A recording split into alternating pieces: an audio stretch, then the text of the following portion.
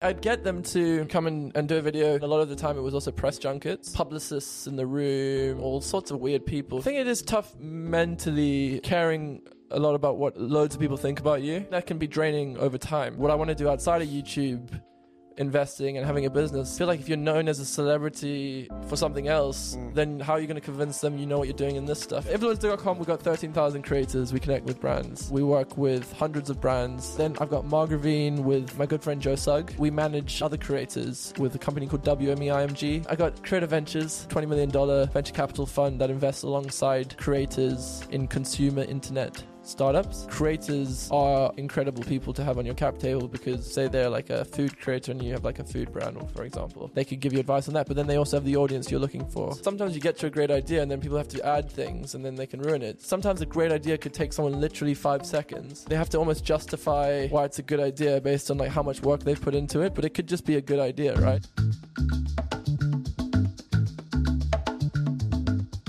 Good to see you. Good to see you, man. It's been last time I saw you Stockholm. Yeah. Is that how you say it? Stockholm. Stockholm. It's a very Swedish word. It's basically 2 words put into one. I hope so. Yeah. But like it feels weird. What does it mean in Swedish? I mean in English. Well, it doesn't have a sensible meaning. It means like Log Island. I thought it was the home of the stock exchange. Yeah. I know. That's what people usually think, but really? It's no, it's not that kind of home. It's a home which is an island. Yeah. Where you take stock in Stockholm. Yeah, no. So people they just say I'm taking stock when they're like when you like want to evaluate your life, you want to take some time out. You're taking stock. Wow. So maybe that's what it's like. That's why I felt like. Yeah. Does that give you a good vibe? It gave me a good vibe. I still haven't learned all these things. It's like English as a second language problem. Like you need to. Yeah. You know, so no, you were asking about. What do you think about Stockholm? Well, okay. What I think about Stockholm is that it's filled with people who own Spotify. You just said it felt very small off the record. Yeah, I said that as well. It felt very like intimate, very relaxed. It felt very bright. They don't ever have any darkness in Stockholm. Well, not in the summer. Yeah. I'm going to pretend it's forever. They just don't sleep. And what else? Yeah. My hotel. Whew. So I booked that one myself, and let me tell you, the reviews were incorrect. It was not a good hotel. Oh. But I saw everyone else was staying at this beautiful hotel, and I was like, that place is expensive. I'm going to just find someone nearby. It's going to be fine. And then I get to and it was pretty random. Anyway, can't complain. All right. I mean, we've been meeting here in London before. Yeah. I was introduced to you by a friend of ours who you went to a football game with. Yes, Bertie. Yeah. Yeah. Oh, and then a friend of Bertie's introduced me to you. Yeah. So I met you because of that. Yeah. Because an LP of ours introduced me to a friend of yours, and then we're like, we should chat. Exactly. And now we're here. Look at us. Now we're here. Now we're in London. I'm actually doing coffee, if that's fine. No, I love it. I love coffee, but I can't. It's not very English of me, though. No. I feel like coffee's become English, but yeah, it's not old school English. You should be doing tea. But I love the taste of coffee, but I can't do caffeine. Really? I forget words. Caffeine is the word. Caffeine. Yeah. That's the active ingredient, that makes you energetic. Yeah, and it like makes you very regular. Yeah. That's another term you probably don't. No, I don't know. Yeah, I'm just going to throw out these terms. Yeah. I think I hope this is going to be the topic of this episode, like idioms and just things you say, and then you're going to make me think you're probably going to say something and bluffing. Yeah. And then I'm going to say, I heard that one before. Think, definitely not. There's so many things I want to talk about today. It feels like you've lived forever, doesn't it? You've done so many things. That's not offensive yet. That'll be offensive soon. But I'm still young. So. How old are you? 28. Okay. So that, yeah. Well, but I'm 32. It's going to happen soon. Yeah. I mean, I hope we have another 30 years before that's offensive. Yeah. You're old when people say you had a fall rather than you fell. You had a fall rather. Yeah. Wow. Is that a term in? Wow. No, it's not. So are you bluffing now? No, that's serious. So another term for you, right? Okay. But like my mom, she said I fell. I'm like, thank God you never said you had a fall. You're still young. Okay. Yeah, now I get it. Yeah. Anyway. It's something that happens to you versus something you're doing, right? I guess. I don't know. It's just something it's a nice way of saying someone's really old. Yeah. Okay, you're not that old. Yeah, I'm still falling. But you've done a lot of things. I think so, yeah. I do a lot of things. You didn't have a lot of things happen to you. You've done I've done a lot. Exactly. There we go. I've taken control. Yeah. And I've grown up in a different country to where I now live. I moved around a lot. You're from South Africa? Yeah. And how old were you when you moved? So I moved, I left South Africa when I was 18. But I went to South Africa when I was a baby. From England. So that's how I have a passport. That makes life a lot easier. Okay. And then you came back. Yeah, then I came years later. 18 years later. Basically, I didn't know I was moving to England at the time. I thought maybe the US, maybe Ireland, because I have family there. What you thought? No one decided for you. Oh, you went to England by yourself? Yeah, I kind of. Oh, yeah. I came. Okay, so I was basically making YouTube videos in South Africa. In South Africa, when I was 16, because I was obsessed with this new thing where I felt like anyone could express themselves, and I was in love with creators like the Shaytards, Shane Dawson. Everyone was Shay for some reason. I thought was cool. There was even a guy called Fred, who I don't know if I love that much, but he was killing it. He was like one of the very first people to hit 1 million subscribers. I don't know if you've heard of Fred. I actually haven't. So we can do YouTube history all day if you want. This is super interesting. Are these American or European? Or? So those were American, but then there was Charlie You're So Cool Like, who was British. Then Dan Is Not on Fire. Then like Zoella was kind of maybe around the same time as me. Are these British? British, yeah. So these are some British people, but so I used to watch a bit of both, and then started making my own videos. And there was no South African YouTubers because in South Africa, still in 2010, you had to pay quite a lot of money for every gigabyte of internet data you'd use. So we had something called cap, where if you went over a gig, you'd be capped. And so kind of like a data plan on your phone. Exactly, and this was like your whole house. Wow. And this is still in 2010.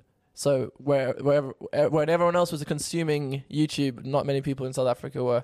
But I played a lot of computer games, and somehow, I don't know what I did. Maybe I watched a lot of Cars, but convinced my parents to get uncapped. Oh, I thought you were going to say somehow I was capped. I can understand why.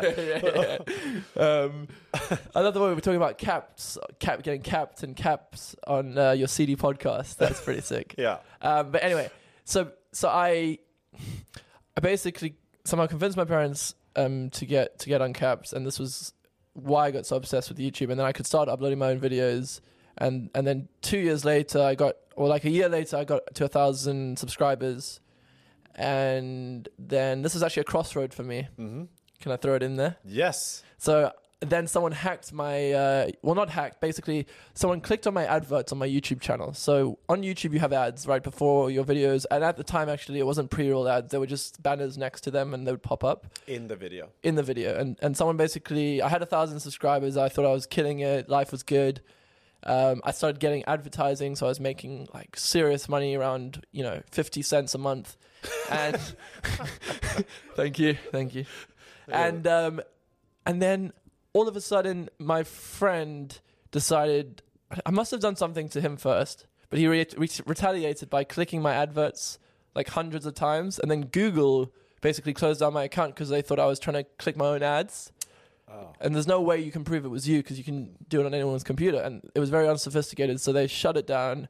I could never become a YouTube partner, which meant I could never get a banner, which is what I wanted in life, where you could customize your banner on YouTube. That was like my big goal. Yeah. And so I restarted my channel thinking this is the worst thing that's ever happened to me. Life is over. How am I going to start again? And then it was that new channel where I'd finally understood how to be a YouTuber by that point because I'd done it for a while. And starting fresh was what I needed. I was playing a character on the old channel, and I just became myself. And things started to accelerate, and the momentum was what led to me getting to where I got to. So it was an amazing kind of experience to learn early on that these horrible situations, even though it sounds a bit, it sounds a bit trivial, for me, it was like the biggest thing in my life, and I thought everything was over. And then it led to actually something good. So I then eventually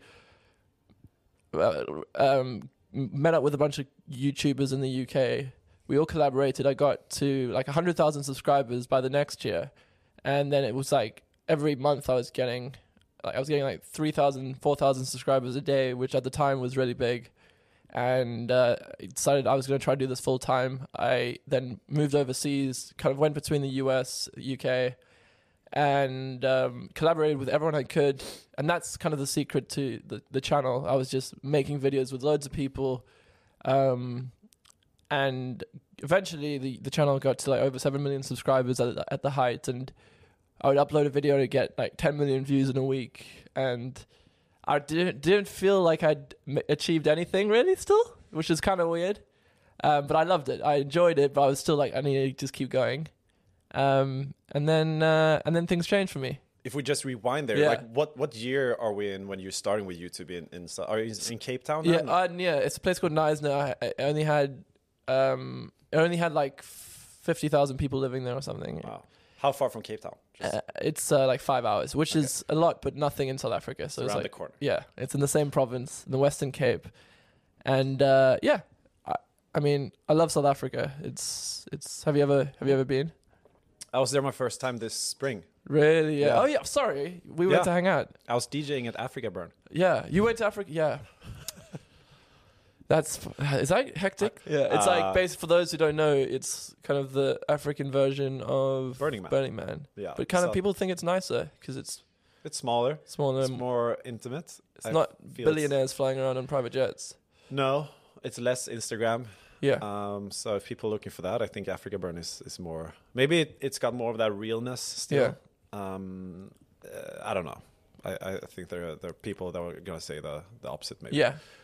That's cool. But I was there in this spring, and you were talking about like cap data plans, and we had 2 hours of power outage. Oh yeah, so I think on a Wednesday afternoon or something. You know, like not office hours, but right after, like 5 to 7 p.m. So that that was a regular thing. That's called load shedding in South Africa, and it's basically to save power costs. Yeah, so the government control an entity called Eskom, which is basically the power supplier to South Africa, and it's been so mismanaged over the last I don't know how many years, and they're struggling to have enough power for the entire country, which is a massive shame because there's so much opportunity in South Africa, and you need power, especially when it goes out. I mean, it never went out during office hours. Sounds like while you were there, but it does now as well. And it's a shame because it affects the poorest people in society. Because the richer people still find ways around it. You have a generator. They'll have a generator or a converter or an inverter or whatever it's called, and they'll figure out a private way to deal with things. But the public services in South Africa. Are just it's just very unfortunate, but it's a beautiful country. I'm sure you enjoyed visiting. Still, I hope the tourism just kills it over the next few years because it was wiped out during lockdowns. Like the UK had some stupid policies where they shut off South Africa. They put it on a red list because there was a variant that was discovered in South Africa. Well, I would be surprised if South Africa is not going to be one of the most. Exploding tourist regions based on my 2 weeks there. It was amazing. Yeah. It just had everything. And it's so good for winter as well in Europe because it's the same time zone and then it's summer in South Africa. Everything's like half the price. Not investing advice. Yeah. Not investing advice. And purely for informational purposes. Exactly. I don't want to get sued like Kim K or something. But yeah. The problem is like the people living there, a lot of the very educated people just don't stay. And so I'm hoping one day I can move back there. Not that I couldn't live there now, I'm sure I could, but I'd love to go back there one day and hopefully a lot more people return. So you're 18 and you're in South Africa in a town 5 hours outside of Cape Town. You're deciding between the US, the UK. Yeah. Where else? Ireland, Ireland? Yeah, I got because I got Irish passport, family's from Ireland, and yeah. And what made you decide on going to the UK? What was your thinking? Yeah, so it kind of, I mean, I just followed wherever the I mean, I live, you know, I had a place here, but I traveled a lot, so I even lived in LA for a few months on a friend's couch, but the was UK... that for like collabing with other creators? Yeah, yeah. Okay. So it was all about collabing. So wherever I could collab, be it London, LA, wherever I could get to. And I do like England now a lot. I don't know if I could live in America, to be honest. Really? Yeah. Why? I feel like it's just hectic. There's something, even though England sounds like it's falling apart right now and our politicians suck. Isn't everybody saying that about their own country though? Yeah, but do you not think England is it really, really like even more bad? Right? This last few weeks, we also have like the worst media. Well, not the worst, but like the most intense media. Yeah.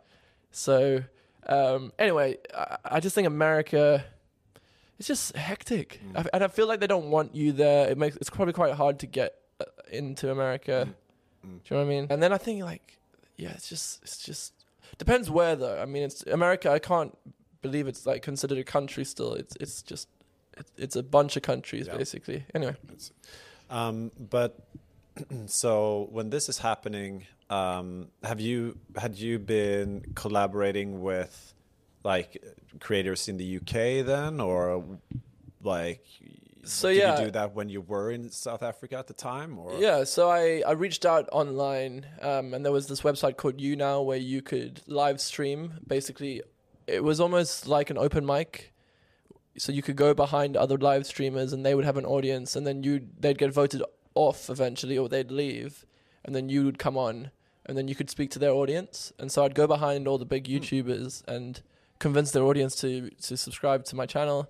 Eventually convinced the YouTubers to look at my channel, and I think they just thought it was good enough to collaborate with, and so you did kind of like an elevator pitch to their viewers. Yeah, so I would go after them and be like, "You like Alfie Days? Well, Alfie Days and I are just like each other.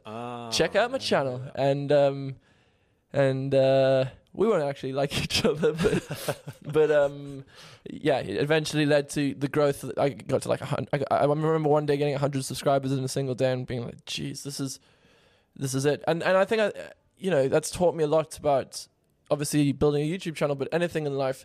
There's loads of little hacky ways to get traction in the beginning, and you've got to just figure them out. And there'll always be somewhere where you can get ahead, and you just gotta find it, especially with the internet, and once you get the momentum, then it really starts. But you can't just build something really well. What you think, maybe you can, but for me, I don't think I could ever just build something cool and then people find out about it. You've got to come up with a weird hack. You don't believe in like build it and they will come.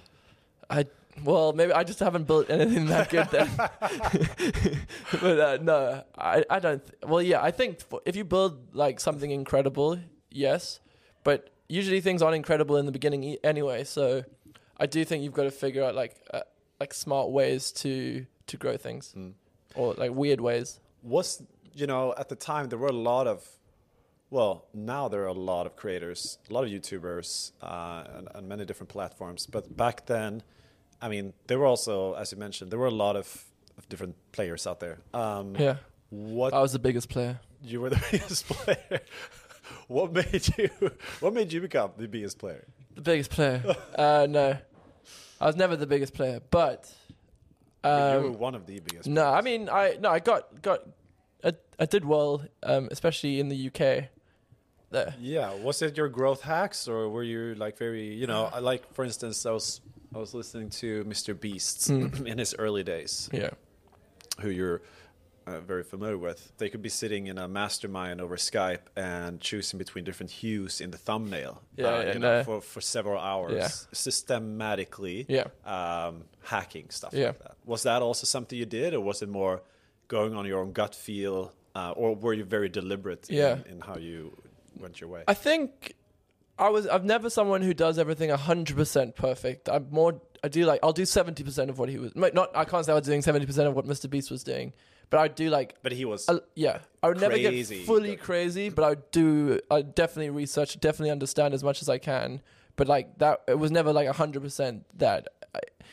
I would just do a lot of different things together, if that makes sense, and then whatever stuck. And so my main growth hack was collaborating, consistency, and then I guess collaborating. That was my thing, and then I realized that celebrities were interested in promoting stuff on YouTube, and stuff like their films, or their songs, Google Pixel. Yeah, and their Google Pixels, well, brands and celebrities. And actually, when I say like celebrities, I mean the people behind them. So say they were releasing a song or a film, they would need to promote it, and they didn't have that many options in terms of YouTubers to work with.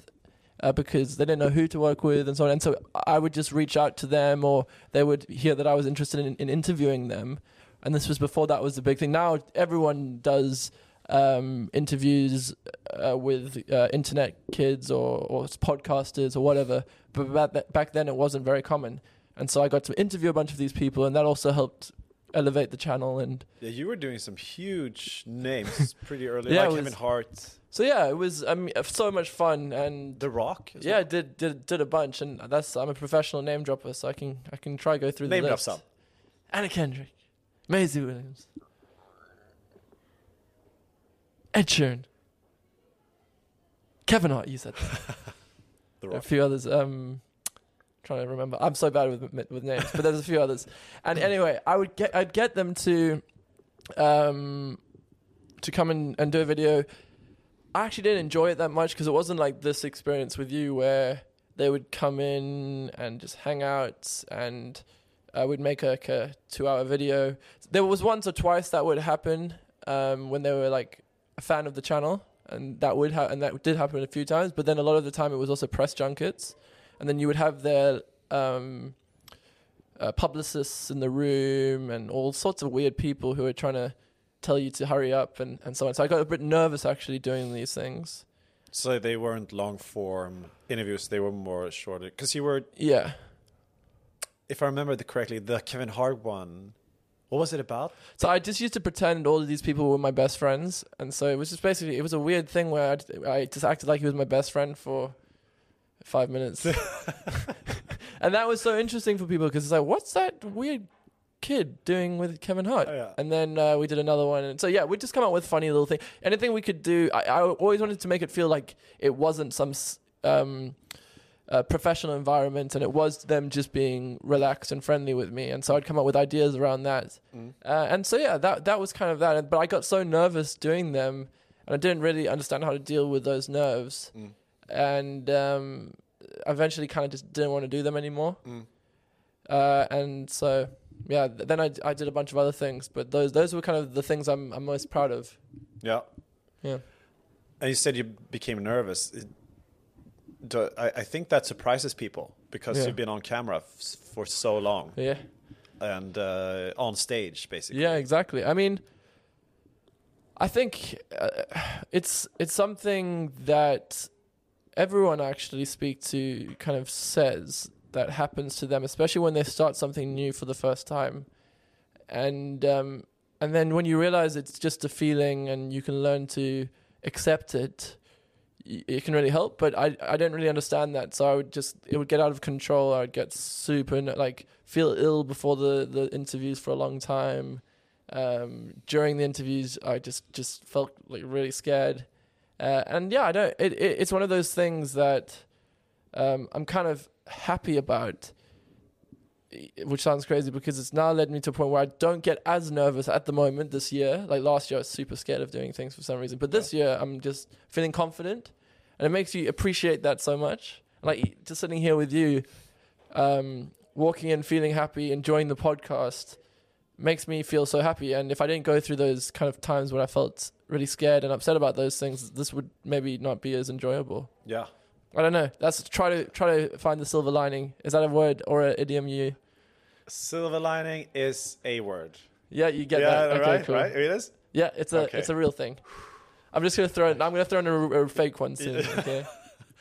Okay, silver lining is... I know what a silver lining is. Yeah, it's like a cloud, right? Every cloud has a silver lining. Is that where it comes from? Yeah, I think so. So that is a silver lining out of it's not going through a bad experience. You appreciate the good times. Yeah, it's something good that comes out of it. Yeah, and I think that's why a lot of really like either rich people, famous people, successful people, who just constantly have good stuff apparently happening to them. Yeah, they don't get that happy after all because they just feel like life is always good. So then good becomes normal, and then it almost becomes not fun.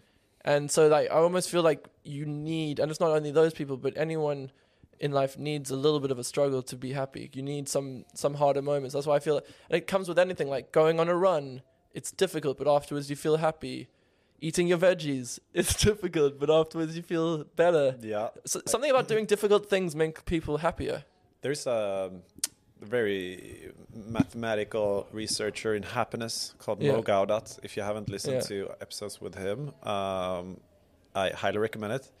He presented like a formula, which I can't remember it exactly now, but it's kind of like, happiness is expectations minus reality. Yeah. So, that's kind of where it's at, I think. Yeah. And you kind of need the contrast all the time. Yeah, exactly. So another example of this, my friend Josh is doing this series now on TikTok and Instagram Reels where he goes outside prisons and he waits for people to come out. And but where is this, in the US? Well, he's doing it in the UK, but he's going to do it in all sorts of prisons. Wow. I think it'll be a 6 series. Wow. And it's like the best idea I think he's ever come up with because it's such an not easy thing to do, but it's something you can keep doing. It's replicable. Yeah, exactly. And these people are just so happy. So they're in the middle of a car park or wherever they are, and they're loving that moment more than I would love doing most things in the world because they're free. Wow. And for the first time in whatever, a very long time. Probably. Exactly. And so, yeah, I mean, that's obviously I always go back to this, there's certain difficulties in life, like financial trouble and things that will make life harder. But then you get to a point and they've worked out this number in many countries. It depends where you live. But when you get to that point, and it's usually like, maybe in the US, it's probably like a household income of $70,000. Let's just say, for example, if you make a household income of 500K or 500 million, you don't get any happier than that person who makes that basic household income that is enough to stop you from having financial worry. And that's, for me, just, I think that's really interesting. I also think that's really good. But when you met these people and you had your interviews with like very well-known personalities from Hollywood, etc., was that when you started thinking like, maybe YouTube isn't for me? Yeah, I mean, a few things. I think one, meeting these people, firstly, I wanted to be a talk show host. And so I thought doing these interviews that would lead me to becoming like James Corden. I don't know why I want to be James Corden, but let's just say that. And so when you say talk show, you mean like a regular TV, several guests, they can also talk with each other, that kind of show. Yeah, I wanted to create like a late night talk show with my YouTube channel. And I did it, and I tried all these things. It never went anywhere. And I realized, why do I want to do this? And it wasn't for me. Maybe I just thought I wanted to do it when I was younger, and then I tried it, and it wasn't that enjoyable, and it's a lot of work, and it's not just. I'm not saying I had a talk show, but I just kind of was like, it's not for me. So I then carried on a bit, and eventually it got to 2019, and I hadn't taken a few weeks off I started in 2010, so like 9 years. So since you moved from South Africa? Yeah, or even before that, even the first 2 years, I hadn't not made videos. And so I was like, I'm just going to stop for a while and give myself a break. And then a few weeks turned into a few months, which turned into a few years. And I just got preoccupied. I don't know if that's the right word. I got obsessed with what else I was doing outside of YouTube. And those things just started to do really well. And I was like, maybe if I go to YouTube, I'm going to just try and do something that I've already done and I felt like I did well, and why go back to that now? And maybe I can just leave it on a high. So since then, I was like, I'm just not going to upload, but maybe one day I will. I'll see. Nothing. I never made an announcement. I never said, I'm leaving YouTube. That would have been hopefully a video that could have banged. But I just... it's hard to come back after that. No, exactly. Well, people do. Yeah. And... So yeah, I mean, now I'm just happy on my Instagram, doing a couple Snapchats, still creating content here and there, but not doing YouTube. And hopefully going forward, I'll keep doing more podcasts. I'll keep building that stuff up. But for a few years, I just wanted to focus on business and what I'm doing outside. 30 years ago, 20 years ago, most kids wanted to be an astronaut. Yeah. And nowadays, most kids want to be a YouTuber. I know.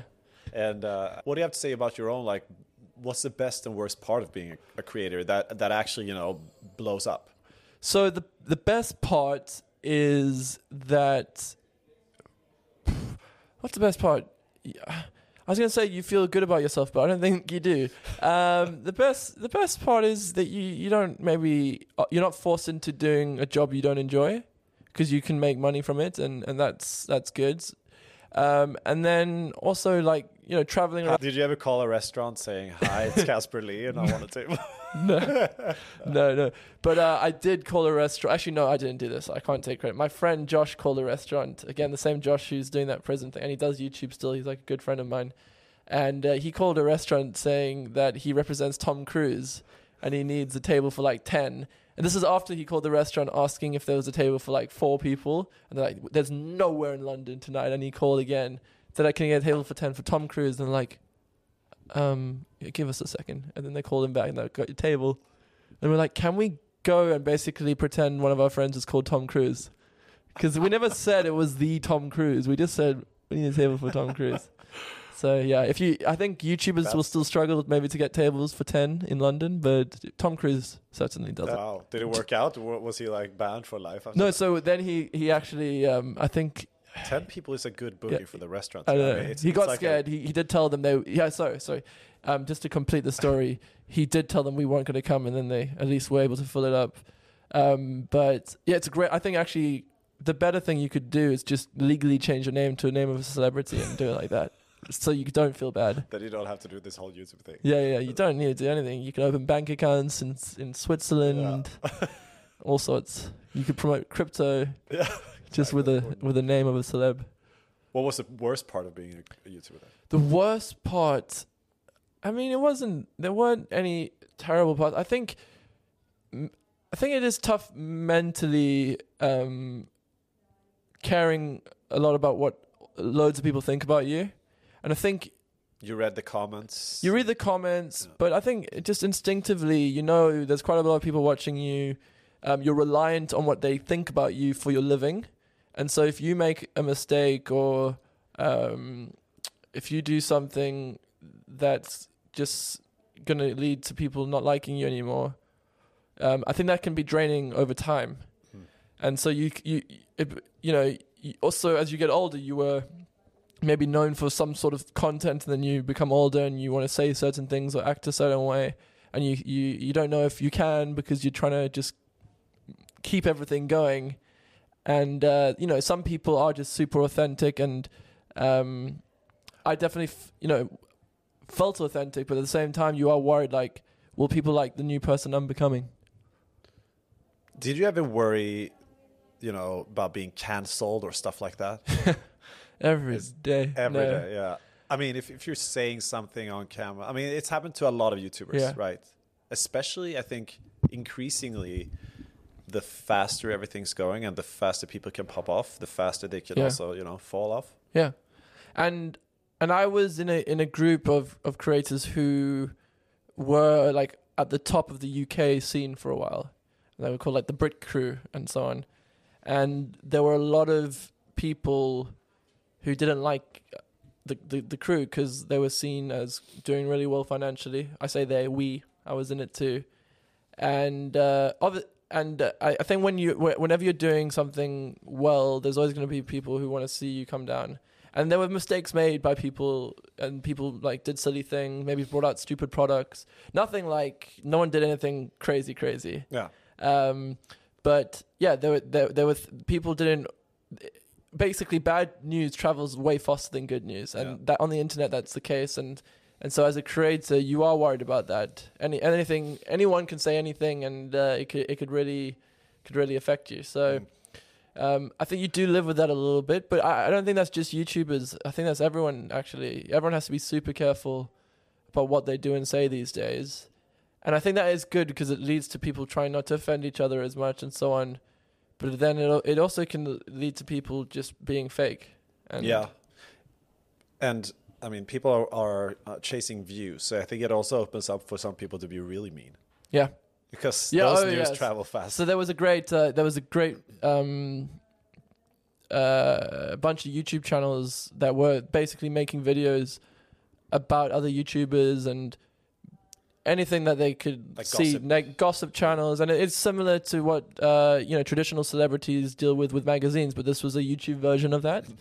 And again, full power to these creators. It's probably also a healthy thing to have in a democracy, the ability for other YouTubers to say other things about other YouTubers, because critique people with a lot of influence. Exactly. It just became a part of it, and I don't think it will ever go away. It's such entertaining content for people to see someone who's doing really well getting talked about in a negative way, because it makes you feel like, oh shit, they're doing really well, but they're actually not. I'm not. Yeah. I shouldn't be angry about being at home eating crisps all day like I always do feel like. So I just watch these gossip channels 24/7. Yeah. But were you ever the target of like British media, like press? No, they can be very... So British press. No, my friend was the target actually. He went on a show called I'm a Celebrity, and he had some old things come out that he said when he was like younger, and he was like pulled off the show for it, and it really affected him mentally. And he's doing really well now, but it's crazy what they can, because it's like the front page of every newspaper that day. And yeah, it's something I never really got into because I was never on like a mainstream show. And it's interesting how some YouTubers and TikTokers and so on become mainstream, whereas others don't. And there's like some massive like YouTubers like Tommy in It, for example, who I don't think the British press would really know very well. Yeah, that's true. But they're like bigger than a lot of maybe YouTubers who the British press will talk about every day. Yeah. And there's just kind of, I think it's a choice you can make, but it's also something that there needs to be some sort of tentpole moment that happens to you where all the journalists find out about you. Or you can like get like publicists and try and build it up over time. But it's interesting how that happens. And some people just go completely unnoticed by the mainstream and even by brands. And, I've got a company called influencer.com, and we connect brands with creators, and you find like so many brands are wanting to work with certain people because they're mainstream and they don't always have the right audience for it. And that's why it's so important for them to work with us, so we can be like, no, these people are actually good for the campaign because of X, Y, and Z. Here's the data to show that. But yeah, I just find that interesting.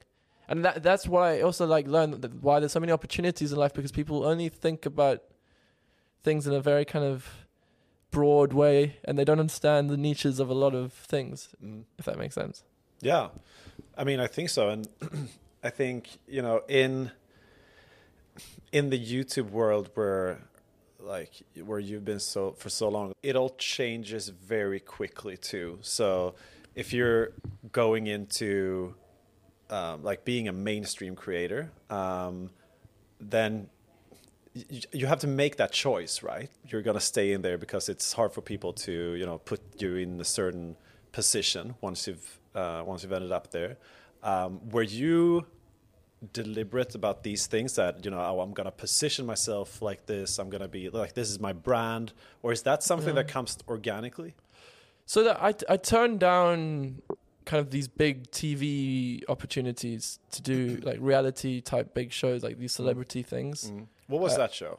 There's like, there's one called I'm a Celeb, Get Me Out of Here. So they wanted to do meetings and stuff, and I was just like, that's not for me. No.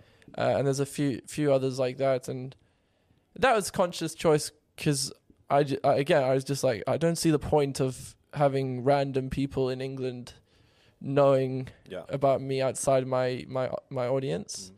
It would be good financially, maybe, though, right? Yeah, but I felt like there's also, I don't want to be known as someone who's trying to be a celebrity, or I don't even want to be known as a celebrity. Yeah. I don't see the benefit, even though there's, again, financial benefit, there's also not, because what I want to do outside of YouTube, investing and having a business, I feel like if you're known as a celebrity for something else, then how are you going to convince them you know what you're doing in this stuff, if that makes sense?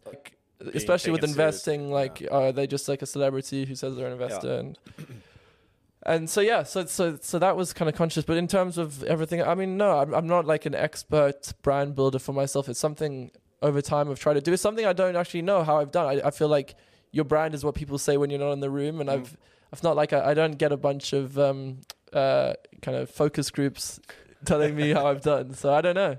It's been pretty organic, and depending on how I'm feeling that day is like usually how I make the decisions rather than like long term. This is what I want to do with my kind of brand and stuff. Yeah, you said some of the key success factors you've had has been, you said collabing, being consistent. Yeah. I guess that means releasing regularly, being there, and creativity. I love it. You remember the 3 C's? I do. I love that. 3 C's. That's it. That's a good thing to take away. How do you generate your own creativity? Are you inspired by somebody, or can you go somewhere and just become creative? Yeah. So there's a few things. I get creative when I have endorphins, so like going on a run. But then I worry sometimes. I think if something's a really good idea, but that's just because I'm in a super good mood. So like when you go out on a late night and you come out with like, you think you've just figured out how to do the reality check. It's not that great. Yeah. And then other ways I like to be creative is just bouncing ideas off people or watching something and being inspired. So yeah, I'm by no means a creative genius, but I think I know what a good idea is when I hear it or see it. At this point, it's something I've learned over time, because in the beginning I didn't know. But yeah, just being surrounded by other people, sitting down, turning off your phone, and having space and time to be creative, because it's not again, an influencer.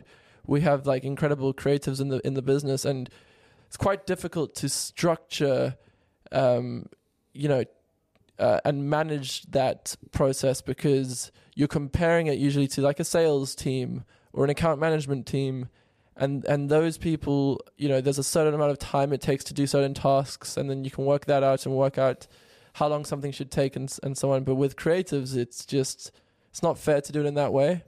And I think it's hard, and I'm glad I went through it so I can understand how to build creative teams. But it's hard when they're put to like a deadline, and when they feel under pressure, they need to just go out there and be around people. So they also, when it comes to lockdown, it's really hard for, I think, creatives, because being on a screen is really hard to kind of think of new ideas with other people over. And so, yeah, they need to be in an office together, is my opinion, or not an office, maybe in a park. Yeah. But yeah, those are kind of some of the things I like to do to be creative, and also my thoughts on it. Yeah, that's very true. I mean, it's so hard to measure, right? It's like, how do you measure certain campaigns, or like just branding in general? Like, I mean, you can have focus groups, so you're never going to get the real truth. And same everyone has something to say, and that's also something it's difficult. When people are in a meeting and you have like a bunch of people, everyone feels like they have to give feedback and prove their reason why they're there. And sometimes you get to a great idea, and then people have to add things, and then they can ruin it. And then the opposite also can happen. Like sometimes a great idea could take someone literally 5 seconds, and they have to almost justify why it's a good idea based on like how much work they've put into it. But it could just be a good idea, right? So it's one of those interesting things that it takes a lot of great management to achieve. And do you feel now you're running several businesses? Can you talk a little bit about that? Like, so influencer.com is one. You're starting your own venture fund together. So I sound like some guy you meet in a club in LA. He's like, so I do this, and I do crypto. And I do crypto as well. So no, I'll quickly run through them. So influencer.com. Do some name dropping in it as well. Like this guy you meet at a club in LA. Yeah, so influencer.com. Done campaigns with Ronaldinho and him. No, you don't have to. So influencer.com, we've got 13,000 creators. We connect with brands on our platform called Waves, and we work with hundreds of brands, and that business is just flying, which is amazing. And I can say that because I can't take the credit. It's literally my co-founder who's the CEO, and him and I have built a team of 100 people now. Wow. And you did this. You started with this when you were still doing videos. So that's why I really can't take that much credit. In the beginning, my responsibilities were helping to raise capital, helping to get creators on the platform, and then also doing some sales type stuff. So like talking to brands that I knew and platforms and so on. And then over time, I've kind of been brought into the business more and more because it's just grown. And obviously I stepped away from YouTube. And so, yeah, now I just love getting involved in all aspects of that. And it's just going from strength to strength and touch. What do you call this? This is not wood. This is marble. But you know that saying. I liked it. I know that saying. Yeah. Touch marble. And so yeah, there's influencer. Then I've got Margravine with my good friend Joe Sugg, who is a YouTuber and a TV personality, and actor. He's a triple threat. And we manage other creators with a company called WMEIMG. So they're a massive agency group, and we're kind of their social media arm, talent management arm in the UK. And now we actually just opened in LA, so we got a few talent there. And then I got Creative Ventures, which we've spoken a lot about. So that's a $20 million venture capital fund that invests alongside creators in consumer internet startups. With your cousin? With my cousin, and we always try and be careful how we drop the fact that he's my cousin, because when we meet people, we're like, we're cousins. It's kind of like, is that just your dodgy cousin who the first person you said yes to, or the first person to pitch you an idea and you said yes? But no, he's like, he went to all the right places, and he's a very, very smart guy. So you're not gonna lift it. He's incredibly smart. Yeah. I mean, he's went to the best school, Harvard Business School, and then worked at like top 5% there. Worked at Uber, all sorts. Shout out Sasha, incredible guy. And so I can guarantee it's not the first person who pitched you an idea. I remember he was still working at Bridgepoint while we were doing this on the side, and I was just so excited when he started to think like he could do this full time. And I was like, am I actually going to get to work with this guy? And it's somehow happened. So I got that, and then the last thing, which just gets me back to South Africa, and it's for me, it's like a long-term thing that I think will be huge one day, but we're just taking it slow, is Proper Living, and it's basically student accommodation. And we got now 3 buildings in South Africa, and I love it because you get to go there, get to meet these young people, and we're a big part of their life because we are where they live, we are where they spend a lot of their time. And yes, it's fun to do something in South Africa. As I said, I want to move back there one day, so it's a good excuse. That's cool. Is this through the fund? No, so Proper Living separate. Okay. No. The only business the fund's invested in that I'm involved in is Influencer. So yeah. Do you see some of the creators at Influencer going through like what you went through? Like, are you kind of acting as a mentor there for some people, or? Yeah, so with Influencer, I don't kind of help their careers. It's more just connecting them with the brands. But with Margravine, Margravine, I definitely see a bunch of creators who could do similar things. And I just think creators are in such a great position. A lot of them have a bit more time than your average. I'm not saying they don't work hard, but they do have time, some of them, especially, and they can make time, right? Because they are their own bosses. And so they can build businesses, and you need time to build businesses. Also, money does help. So some of these creators can put some money up to build something. And then the biggest thing they have is an audience. So they already have a bunch of people who could become consumers of their product, especially if they build something like for their audience. And so that's why you're seeing people like Mr. Beast who built Feastables. You're seeing Prime from KSI and Logan Paul. Feastables? Is that his burger? Feastables is his chocolate, and then he's got Beast Burger as well. Yeah. So he's got 2 things out. I think he was offered like $1 billion for all his brands put together the other day, and he turned it down. He said it's worth at least 10, and some people are going like it's going to be 100. And I mean that's wild. That's a wild section of the industry. But then there's there's thousands and thousands of very successful creators with brands. And then I think there's also going to be a bunch of creators who become amazing investors, because one of the hardest part of being a VC is getting access to the best deals. And creators are incredible people to have on your cap table, because they are not only experts in whatever they do, so they can maybe give you advice, especially if they're the right creator. So say they're like a food creator and you have like a food brand, for example, they could give you advice on that. But then they also have the audience you're looking for, and they're also different. Like your old cap tables were filled with kind of like old grey men who are ex-accountants and so on, and these people are different, and that's what brands and companies are looking for. So how does that work? You are investing alongside creators in other creator companies? We're called Creator Ventures, but we don't actually invest in just creator economy stuff or creator companies. You do not? No, we don't. So we it's something we thought about very briefly, but did a bunch of research, and as amazing as these creator companies can be, they're not always the best VC backed businesses. So what we do is we back the best businesses we can find in consumer internet around the world, and we come in and we put in between like $100K to $500K dollars in their business. Usually take like 1% or whatever it is, depending on the round.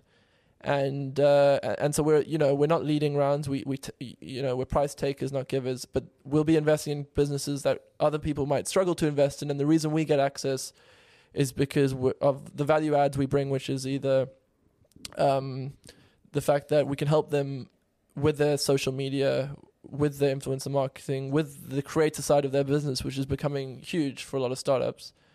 Or we can also bring in creators to invest alongside us.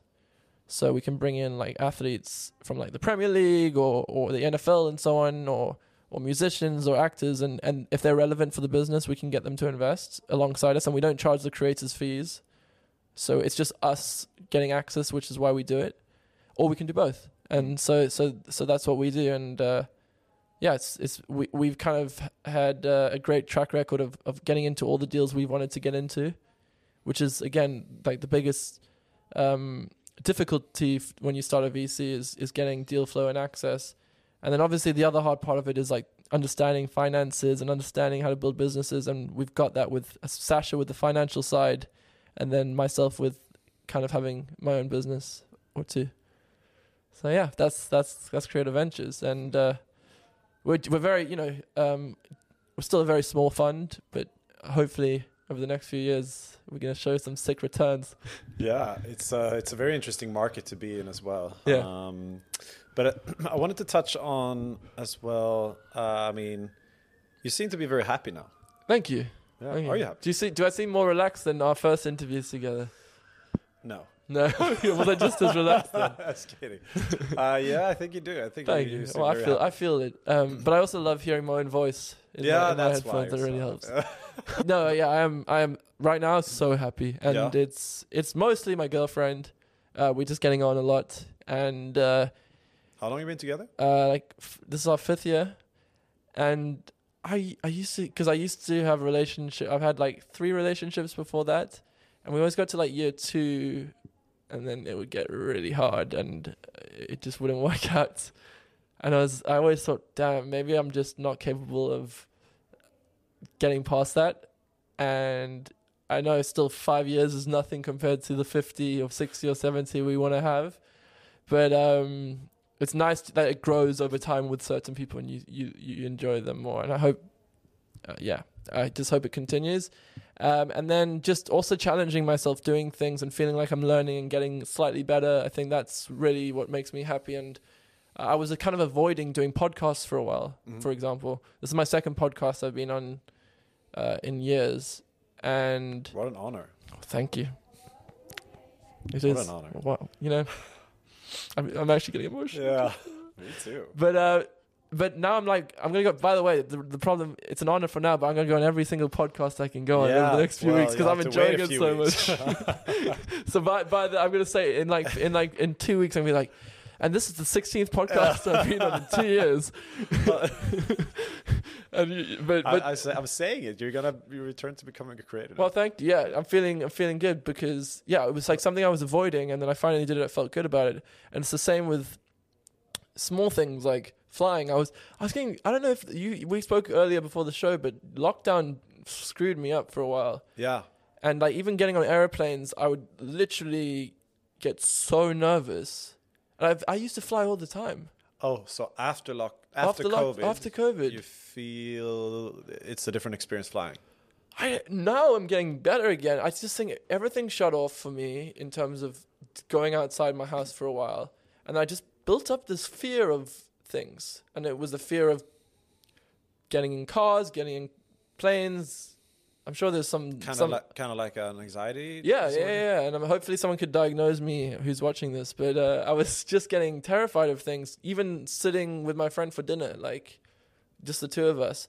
And it made me obviously very depressed because you didn't know why. Like it just. Yeah, I mean, I knew it was anxiety, but what I didn't know was how long it was going to last. And I guess what I tried to do first was like fight it as much as possible and then avoid things. So I'd like get anxious and I would be like, I want this to go, and that would make you more anxious. Or I would not do something because it made me scared. So next time I had to do it, I'd get even more scared. Oh. And these aren't crazy, scary things. These aren't going to war, or these are literally like the most mundane things in life. But I started doing them slowly.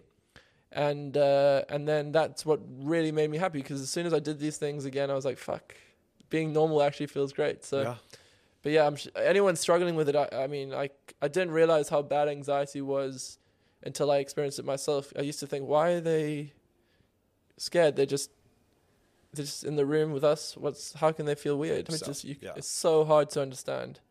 And I don't even understand probably what some people have gone. I could say I've had it, but my level could be completely different to someone else who's like literally having panic attacks all the time. So, but has this had anything to do with your Tourette's? Has that been connected? Yeah, I think people say these sorts of things are connected, and I've spoken to people and they have, and so yeah, my Tourette's is something I kind of struggled with a lot more when I was a kid. And for some people with Tourette's, it goes away when they become adults. And for me, it kind of did. But then it's transitioned into, obviously, the anxiety is probably, I mean, who knows? It might not actually be related, but I assume so.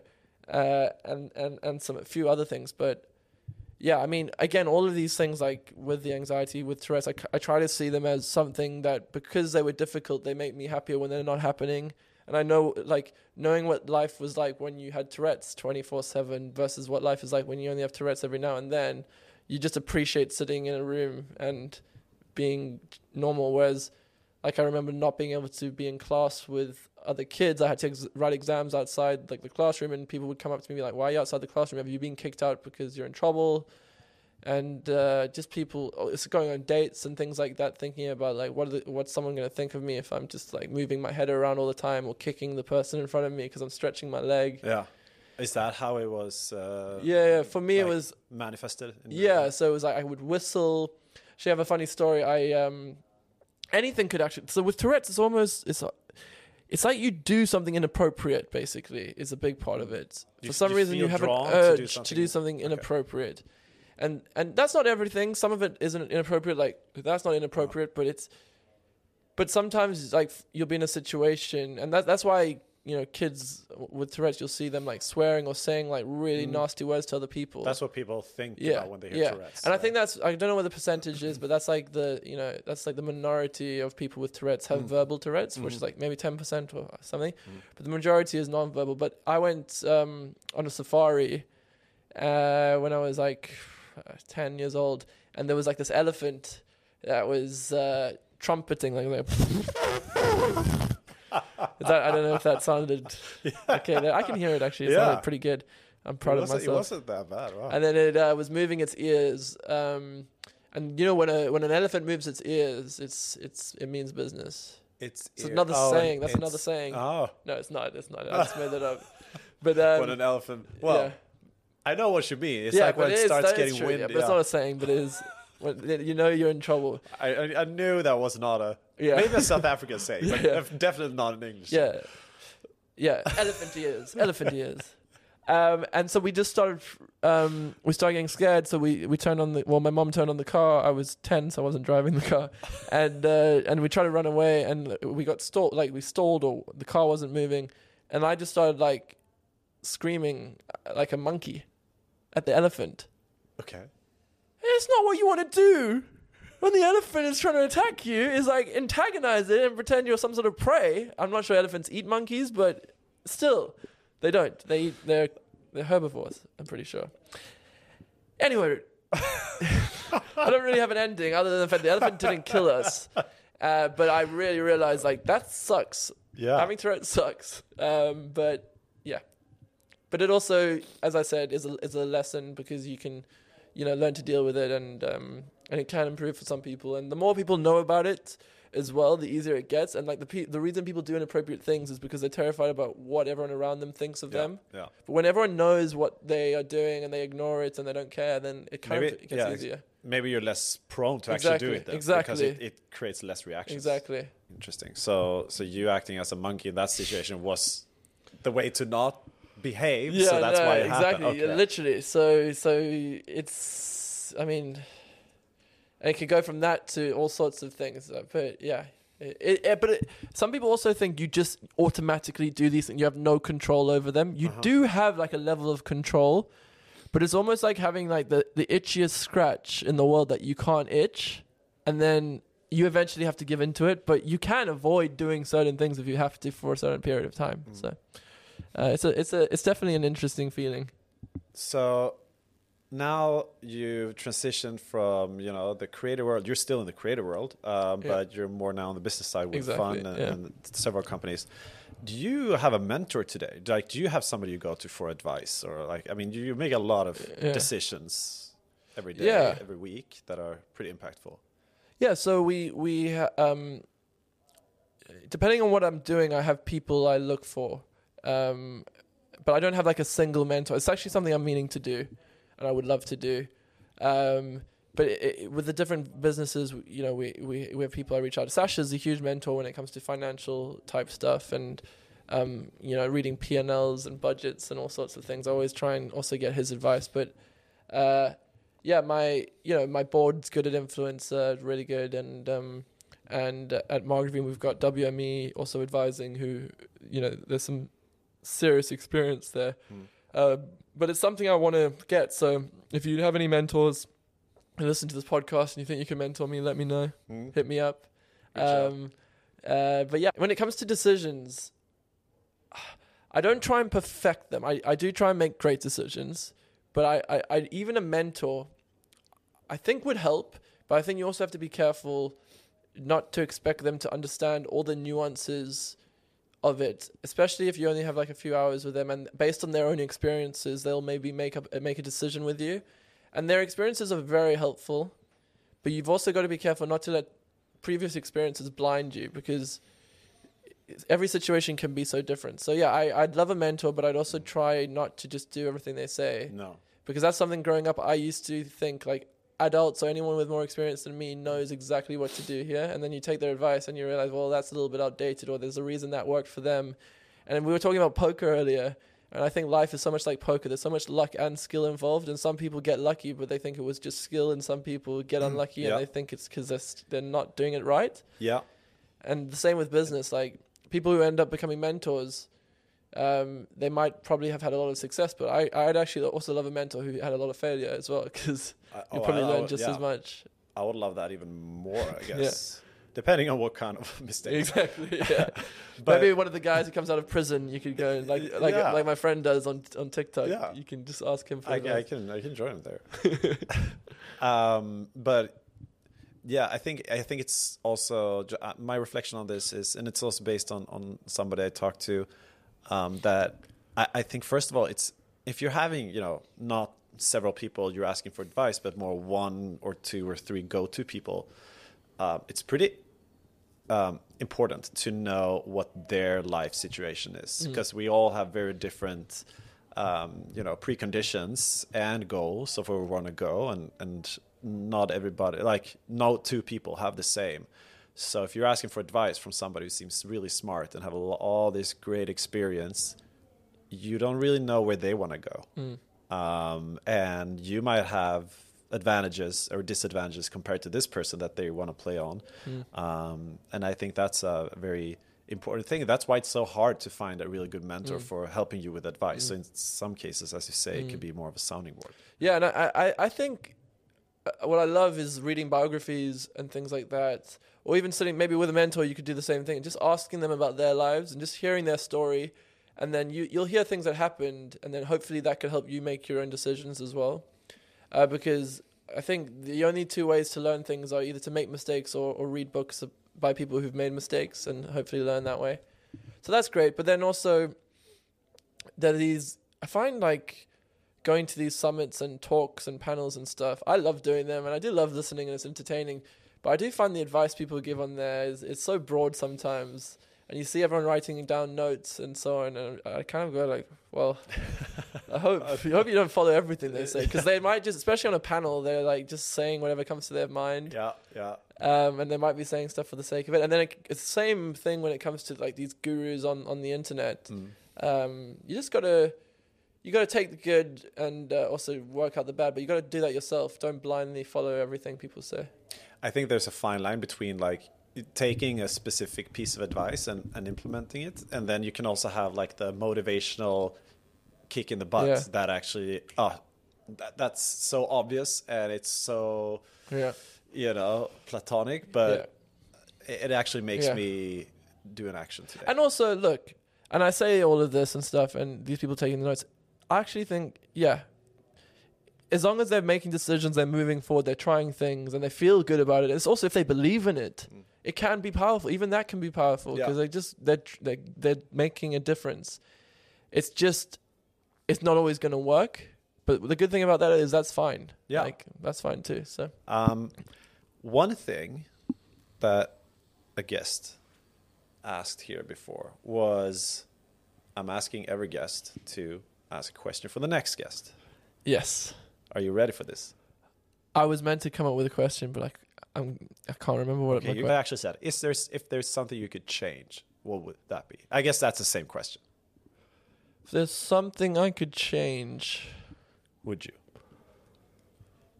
Yeah. I mean, I wish I was more ripped. Like, I wish I just.